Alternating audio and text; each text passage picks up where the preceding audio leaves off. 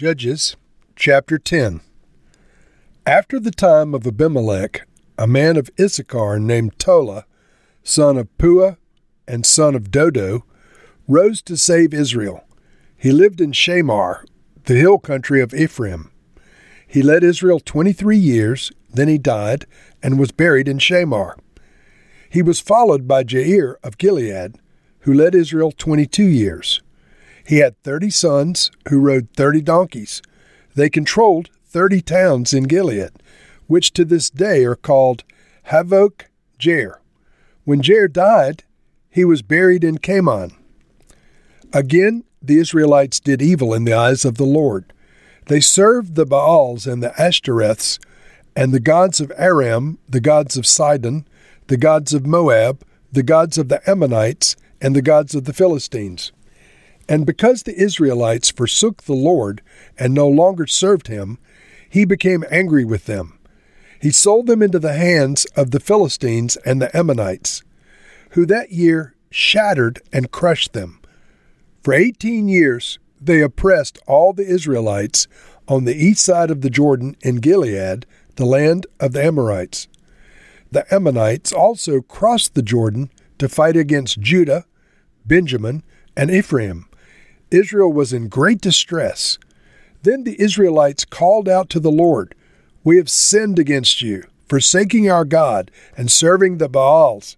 The Lord replied, "When the Egyptians, the Amorites, the Ammonites, and the Philistines, the Sidonians, the Amalekites, and the Maonites oppressed you, and you cried out to me for help, did I not save you from their hands?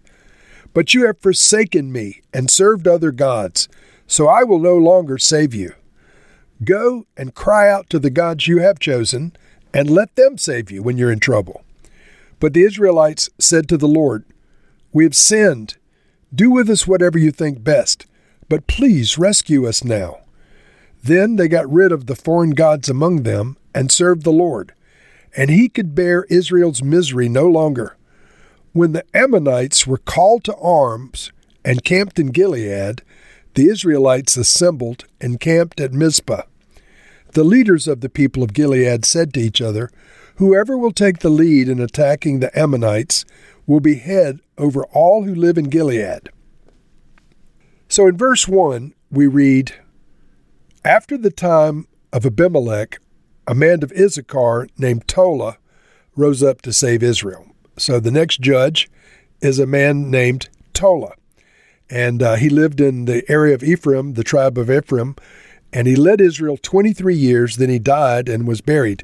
So this man's whole history as a judge was not very august in terms of the description of his rule, but he ruled for 23 years. There's nothing exceptionally good or exceptionally bad said about him. And then we get an even shorter epitaph. He was followed by Jair of Gilead, who led Israel 22 years.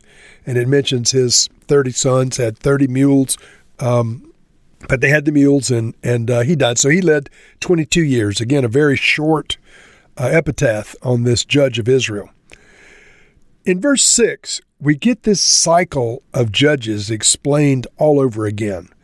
And so the Israelites in verse 6 did evil in the sight of the Lord.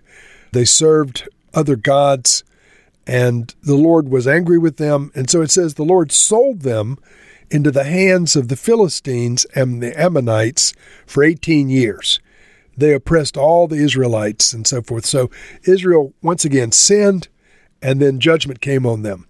In verse 10, they humbled themselves. They cried out to the Lord, "We've sinned against you, forsaking our God," etc. And then he corrects them. In verse 11, he reminded them that he had already delivered them from the Egyptians, the Amorites, the Ammonites, the Philistines, etc.